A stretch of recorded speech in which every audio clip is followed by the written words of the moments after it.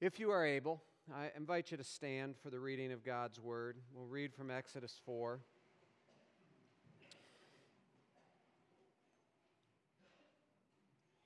God has come to Moses. He's revealed himself as the covenant Lord, and he has said, I want you to go back to Israel. I want you to lead my people out, away from the Egyptians, away from Pharaoh. Then Moses answered, But behold, they will not believe me or listen to my voice. They will say, the Lord did not appear to you. And the Lord said to him, what is that in your hand? And Moses said, it's a staff. And he said, throw it on the ground. So Moses threw it on the ground, and it became a serpent, and Moses ran from it. But the Lord said to Moses, put out your hand and catch it by the tail. So he put out his hands, and he caught it, and it became a staff in his hand, that they may believe that the Lord, the God of their fathers, the God of Abraham, the God of Isaac, the God of Jacob, has appeared to you. And again the Lord said to him, put your hand inside your cloak. And so he put his hand inside of his cloak. And when he took it out, behold, his hand was leprous like snow. Then God said, put your hand back inside your cloak. So he put his hand back inside of his cloak, and when he took it out, behold, it was restored like the rest of his flesh. If they will not believe you, God said, or listen to the first sign, they may believe even these two, or they may believe the latter sign. If they will not believe even these two signs or listen to your voice, you shall take some water from the Nile, pour it on the dry ground, and the water that you take from the Nile will become blood on the dry ground. But Moses said to the Lord, O my Lord, I am not eloquent either in the past or since you've spoken to your servant, but I am slow of speech and tongue. Then the Lord said to him, Who has made man's mouth? Who makes him mute or deaf or seeing or blind? Is it not I, the Lord? Now therefore go, and I will be with your mouth, and I will teach you what you shall speak. But Moses said, O my Lord, please send someone else. Then the anger of the Lord was kindled against Moses, and God said to him, Is there not Aaron, your brother, the Levite? I know that he can speak well. Behold, he is coming out to meet you, and when he sees you, he will be glad in his heart. You will speak to him and put words in his mouth, and I will be with your mouth and with his mouth, and will teach you both what to do. He shall speak for you to the people, and he shall be your mouth, and you shall be as God to him. And take in your hand this staff, with which you shall do the signs. Thus far in the reading of the word, this is the word of the Lord. Lord, as we come to this, as we consider our callings in light of your word, as we consider your graciousness and our response, Holy Spirit, we ask that you would take the potent and powerful word of the Lord and sow it deeply into the soil of our hearts. Father, we recognize that some soil receives the seed so well. Other soil is thorny. Other soil is hard and would reject this. But Holy Spirit, we know that you are the one who can even make the hardest, rockiest, thorniest places a fertile field. So we pray that you would do that this morning. We pray it all in Jesus' name. Amen. You may be seated. So grateful to the Eldersvelds for sharing their story. It just puts that question of calling very much in line for us this morning. And I think with their story and with all of us, we recognize there's an ongoing nature to it. What is going to be the outcome of their journey? We don't know as we stand right here. We want to come alongside of them and continue to pray for them. But as we've already seen, there's uncertainty, things change, things go in a different direction. We just don't know what the outcome of that is. The same thing is true with all of our callings, whether they are the general calling to follow Jesus, to be a good neighbor, to be an honest employee, to be a light in your place of employment, whatever those callings might be. We don't know what twist and turn. When you walk out your door in the morning, you have no idea what God has in store for you. But our specific callings as well, and some of us, I know, are facing very difficult specific callings. You know, there is the difficulty of aging. You are called to steward your years. You're called to steward your illnesses and the breakdown of your body. What does that look like? How do I do that well? There's the calling to relationship. We're called to be fathers and mothers and sons and daughters and friends and brothers and sisters and all of those things. And that is not easy. I think all of us can sit and say there are places, there are relationships that I am called to enter into that I don't know what the outcome of that will be. But I suspect it's going to be a very difficult upward climb. Moses faces a difficult upward climb. Moses, as we have said last week, has now been away from Egypt in the wilderness of Midian for 40 years. God has come to him now and is asking him to leave this very comfortable life that he has established there in Midian. He has a wife, he has children, he has a father-in-law who loves him, he has a vocation, a calling, all of these different things that he is working out. And God is saying, I want you to go back to that place where everything got messed up. I want you to go back to the Pharaoh, who you know. I want you to go to him and say, let my people go, the slave nation who butters your bread, so to speak. I want you to go back to the Israelites who have already rejected you as a leader. I want you to go back and I want you to lead my people out. Now, we can forgive Moses a little bit for being a bit recalcitrant, for saying, but, like, God, have you considered all of these things that are in my life?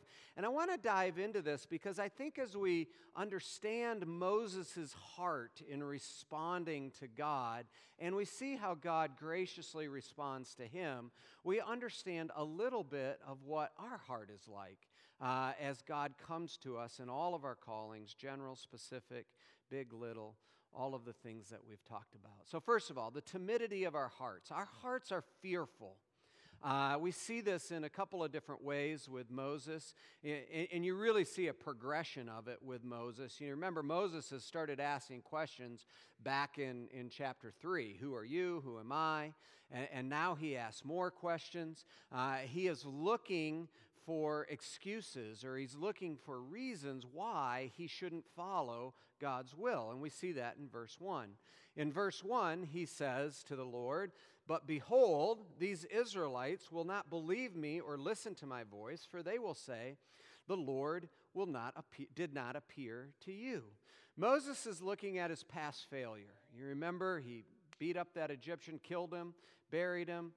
He tried to effect leadership before it was time. And now Moses is saying, that people who you're asking me to lead, they're not going to listen to me. But there's a circumstance, there's an external circumstance that is going to prevent me from following this call. And this is one of the things that we do all the time. You heard with John and Courtney, some of the thoughts that go through their mind. Like, are we going to have money for this? What is this going to do to our family life? There's all of these different things externally that we question. We begin to say, can this really happen? And then there are obstacles like adoption agencies and countries closing and all of these different things. And there are always so many reasons out there for us to say, God, you shouldn't send me. You should send somebody else. Just like Moses, we look externally and we say, this is just not going to work. But then it's not only external for Moses. Notice he also looks internal. You see that in verse 10. But Moses said to the Lord, this is now his fourth sort of question / objection. "O my Lord, I'm not eloquent, either in the past or since you have spoken to your servant, but I'm slow of speech and tongue." I don't think what Moses is talking about here is his ability to string together a sentence. I think he's actually talking about like a speech defect. I'm slow of speech. We see that partially because the way that God answers him speaks to things like muteness, deafness, seeing, blindness, that kind of thing. Moses seems to have some sort of disability when it comes to speaking. And basically what he's saying is, God, you messed up when you made me. I don't have the gifts to be able to pull off what you are asking me to do. You're asking me to go and speak. You're asking me to go and say this, but you haven't equipped me with what I need to do this. And I look at that and I say, man, I am so much like Moses. Because when I feel a call towards something, once I'm done looking at the external reasons why I can't do it, I'm so free to look at the internal reasons and say, if only I were taller, if only I had more ability, if I could, play music or keep a tune or any of those different things, if only I could do these things, then I could do what you're calling. I think, you heard that with John and Courtney, do I have it in me to be the parent to a child that I didn't give birth to? Do I have it in me to bring into my home somebody that might be at risk? We look at ourselves and we're asking the question, do I have it in me?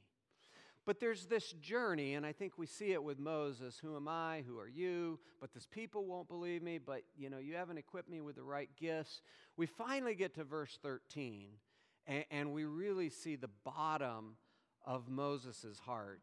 And listen, we're not hard on Moses because we see to the bottom of our own hearts too, right?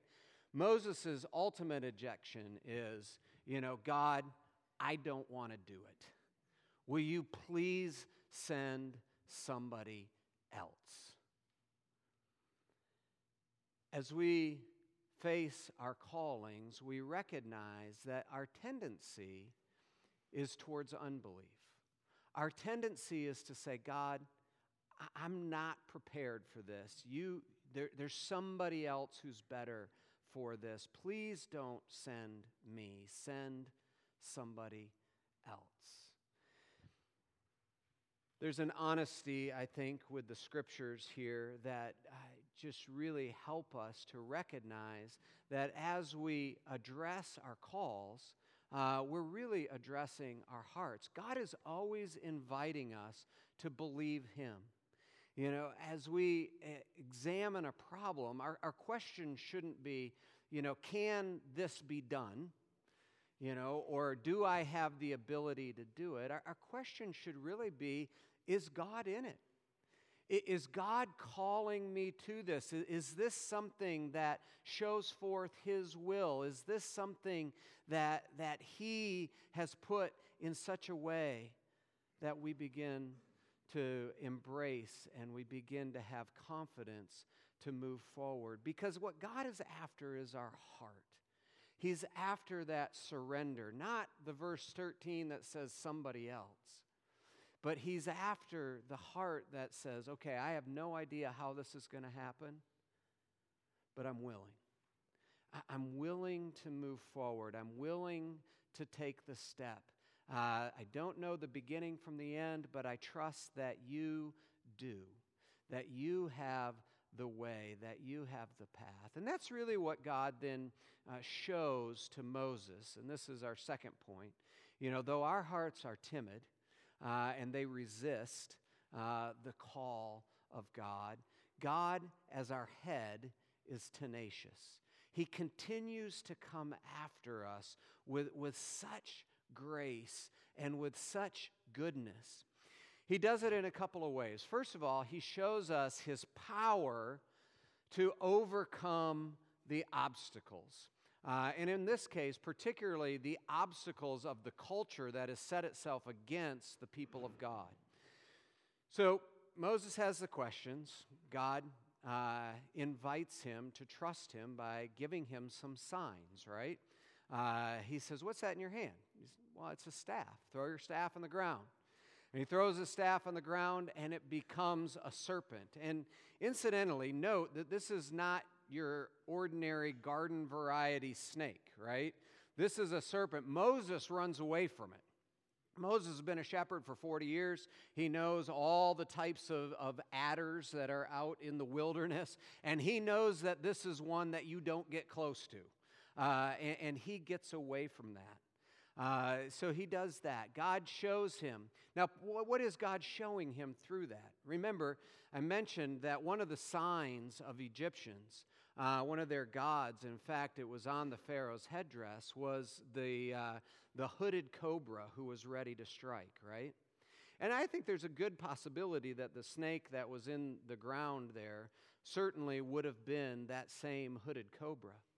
And as God gives him this sign, he is saying, look it, you can throw this down, I'll make it into a cobra, you can pick it up, and it will become a stick again. The power of the snake has no power over you. Moses certainly would have seen that more than just a reptile, right? And the same thing with the leprous hand. As God says, put your hand in your cloak, and he brings it out, it's leprosy. One of the other great things that Egypt was known for, in addition to its might and power, was its intellect. Many of you who have studied Egyptian culture, you know that they were so far advanced. We marvel at, how they put together those pyramids and all of the different things.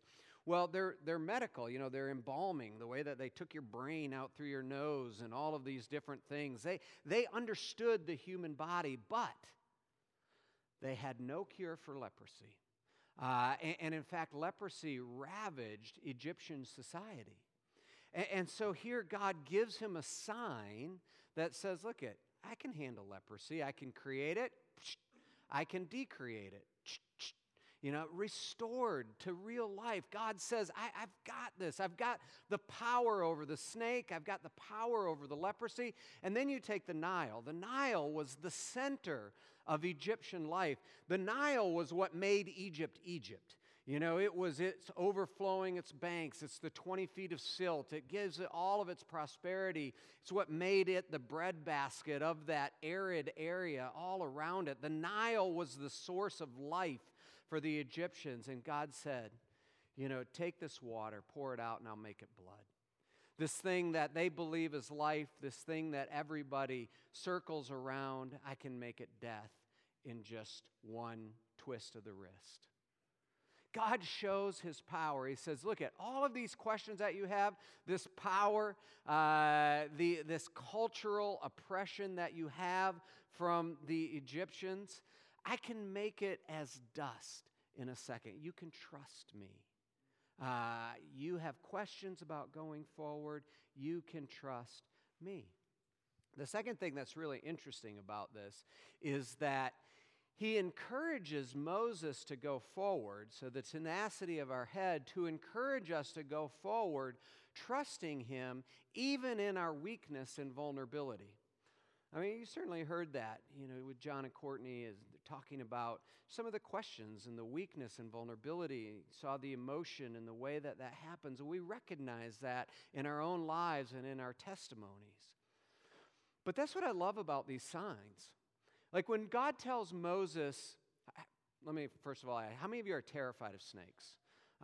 There's a few of you. I know my Moses is terrified of snakes. There are a few of you that are terrified of snakes. How many of you have ever picked up a snake before? Where do you pick up a snake?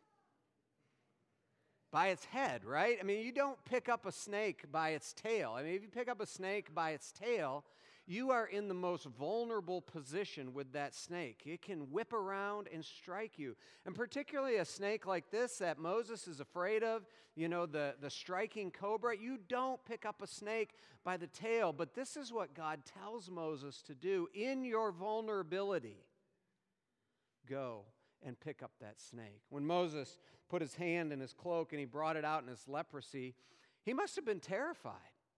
I mean, that's a death sentence right there in your hand. And now God says, do this very same thing that just brought death into your body. Put your hand back into your cloak. You're like, can we go to a river and wash? I mean, can we have some other way to do this rather than asking me to do the same thing? But God counterintuitively asks him to do the very same thing. God doesn't do things always that make sense. But when he pulls it out, the very place where death had come first now was a place of restoration and life. The Nile, right? He's saying, go and take some water. And he doesn't even demonstrate this one. He just says, do it. Fly blind on this one, Moses. I'm going to give you a sign, but I'm not even going to prove to you that I can do it. You're just going to have to trust me and fly blind. And so now here's Moses in front of Pharaoh and all of his counselors, takes some water out of the Nile. He's never seen God do this one, right? Pour it out. Do you really believe? Even the tongue is so interesting, assuming that Moses actually has a stuttering problem of some sort. God doesn't fix it. God doesn't say, hey, I'll take care of that. You will now be eloquent. What does God say to him? He says, I will be with you. I will be with your mouth. I will come alongside of you. And this is what we see here. As we see the tenacity of our head, we recognize that God isn't interested in our strength. He's not interested in our ability to do all of these things that make sense. God comes to us and asks us to trust him even when it's counterintuitive, even when you shouldn't pick up a snake by the tail. He says, trust me, because I will be with you. What's the name of I will be with you? It's Emmanuel, right? God with us. And this is the story of the gospel from the beginning to the end. We run away, God finds us. Whether it's in the garden, man sins, they hide, God comes and he seeks them out. Adam, where are you? Whether it's here, Moses seeking to run away from God, God keeps pursuing him and says, I will be with you, trust me, rely on me. All the way to the point where God comes from heaven, Emmanuel, God with us, and makes his dwelling as a human being. And you know what that human being did? He crushed the head of a serpent. From the very beginning, God said to the serpent, the seed of the woman is going to crush your head. The serpent has no power over us. God crushed the head of the serpent. Through his weakness and vulnerability on the cross, he crushed the head. The empty tomb stands as a sign of the power of God over the principalities and powers that would align themselves against them. God restored our leprous hearts.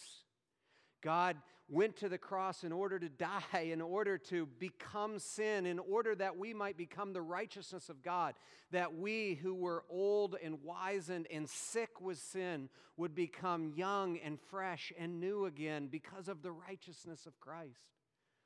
He poured out his own blood so that we would be delivered, and this place of death would become a place of life, a river that flows to the testimony of the healing power of God. The Lord Jesus is our head, and God is saying, do you trust me?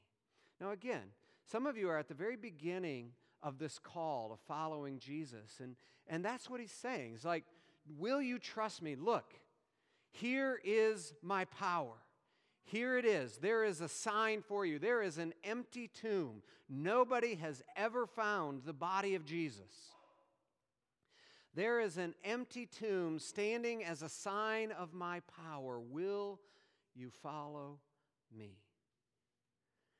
And he continues to come to us in the midst of our journeys, in the midst of our calls, and says, I have power. I have power over all of the principalities and powers that exist in heaven. I certainly have powers over the things that confound us in life. I have powers over agencies. I have powers over, politics and government. I have power over all of these things. You don't need to fear these things. I am with you. I am with you. And the third thing that we see here is that there's a real tenderness to this. There's a real subtlety here in verses 10 and in verse 13. You remember last week, Bryant talked to us about God coming as the covenant God. We oftentimes use that language. We had baptism this morning. At the 8:30 service, we talk about, the covenant being made, the sign of the covenant being given to a child. A covenant is an intimate relationship and a promise within that. There's a tenderness to this covenant. And when God reveals himself to Moses and to the Israelites, he comes to them by means of a covenant. And he reveals himself intimately, his name, I am who I am. He goes to the very heart of who he is. So that's how God revealed himself to Moses. But that's not how Moses receives the guidance of the Lord. Look at verse 10. Some of you know that in the Scriptures, there's different words for Lord. There's Yahweh or Jehovah, which is the covenant name of God. And all throughout this, we see the covenant name of God being used. One of the ways you can tell that, like in verse 10, is you see the Lord is all in capital letters. So that's translating the Hebrew Yahweh. But then look at how Moses responds to him. Moses said to Yahweh, "O my Lord." Now, if you look closely, you see that one's not capitalized. That's translating the idea of Adonai, which is something that would be used between a slave and a master. It speaks to like a sovereignty. There's not the intimacy of relationship, but there's more of an idea of just obeying. So Moses says to Yahweh, "O my Adonai, I am not eloquent." And then again in verse 13, but he says, "O my Adonai, please send someone else." Part of the thing that God is really inviting us to see here is that so much of our hesitation in following the Lord is because we have not rightly seen him as our Yahweh.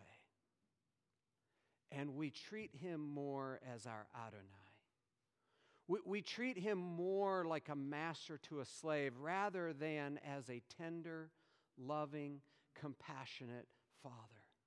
If you knew that the hard thing that God was asking you to do was not just a matter of sheer obedience, but was an invitation to learn more deeply his heart. If you really believe that it was the best thing for you, that God was asking you to move into a space that was going to help you flourish, that was going to be full of kindness, even in the midst of difficulty, if we really knew that, we could obey even unto death.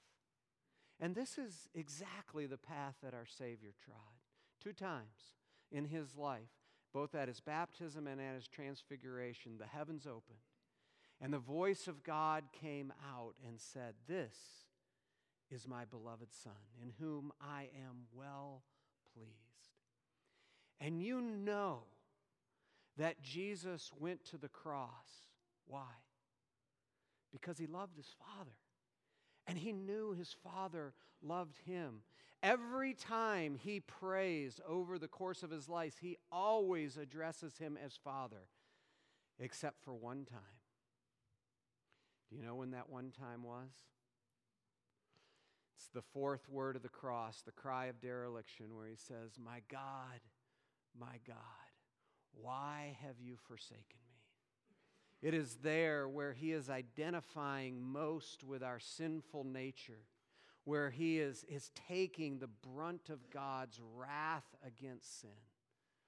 It is there and there only that he doesn't address God as his Father. Otherwise, it is the love of the Father that carries him on. And brothers and sisters, God asks us to follow him into very difficult places. But he never asks for a sheer sort of obedience of the will. He always asks because he loves us. He always asks because he is our Yahweh. He is our covenant God, and he will be with us. I love in chapter 3, I think it's verse 11 and 12, Moses says, but who am I to go up to Pharaoh and ask him to let the people go? And God says in verse 12, but I will be with you. I who am all powerful.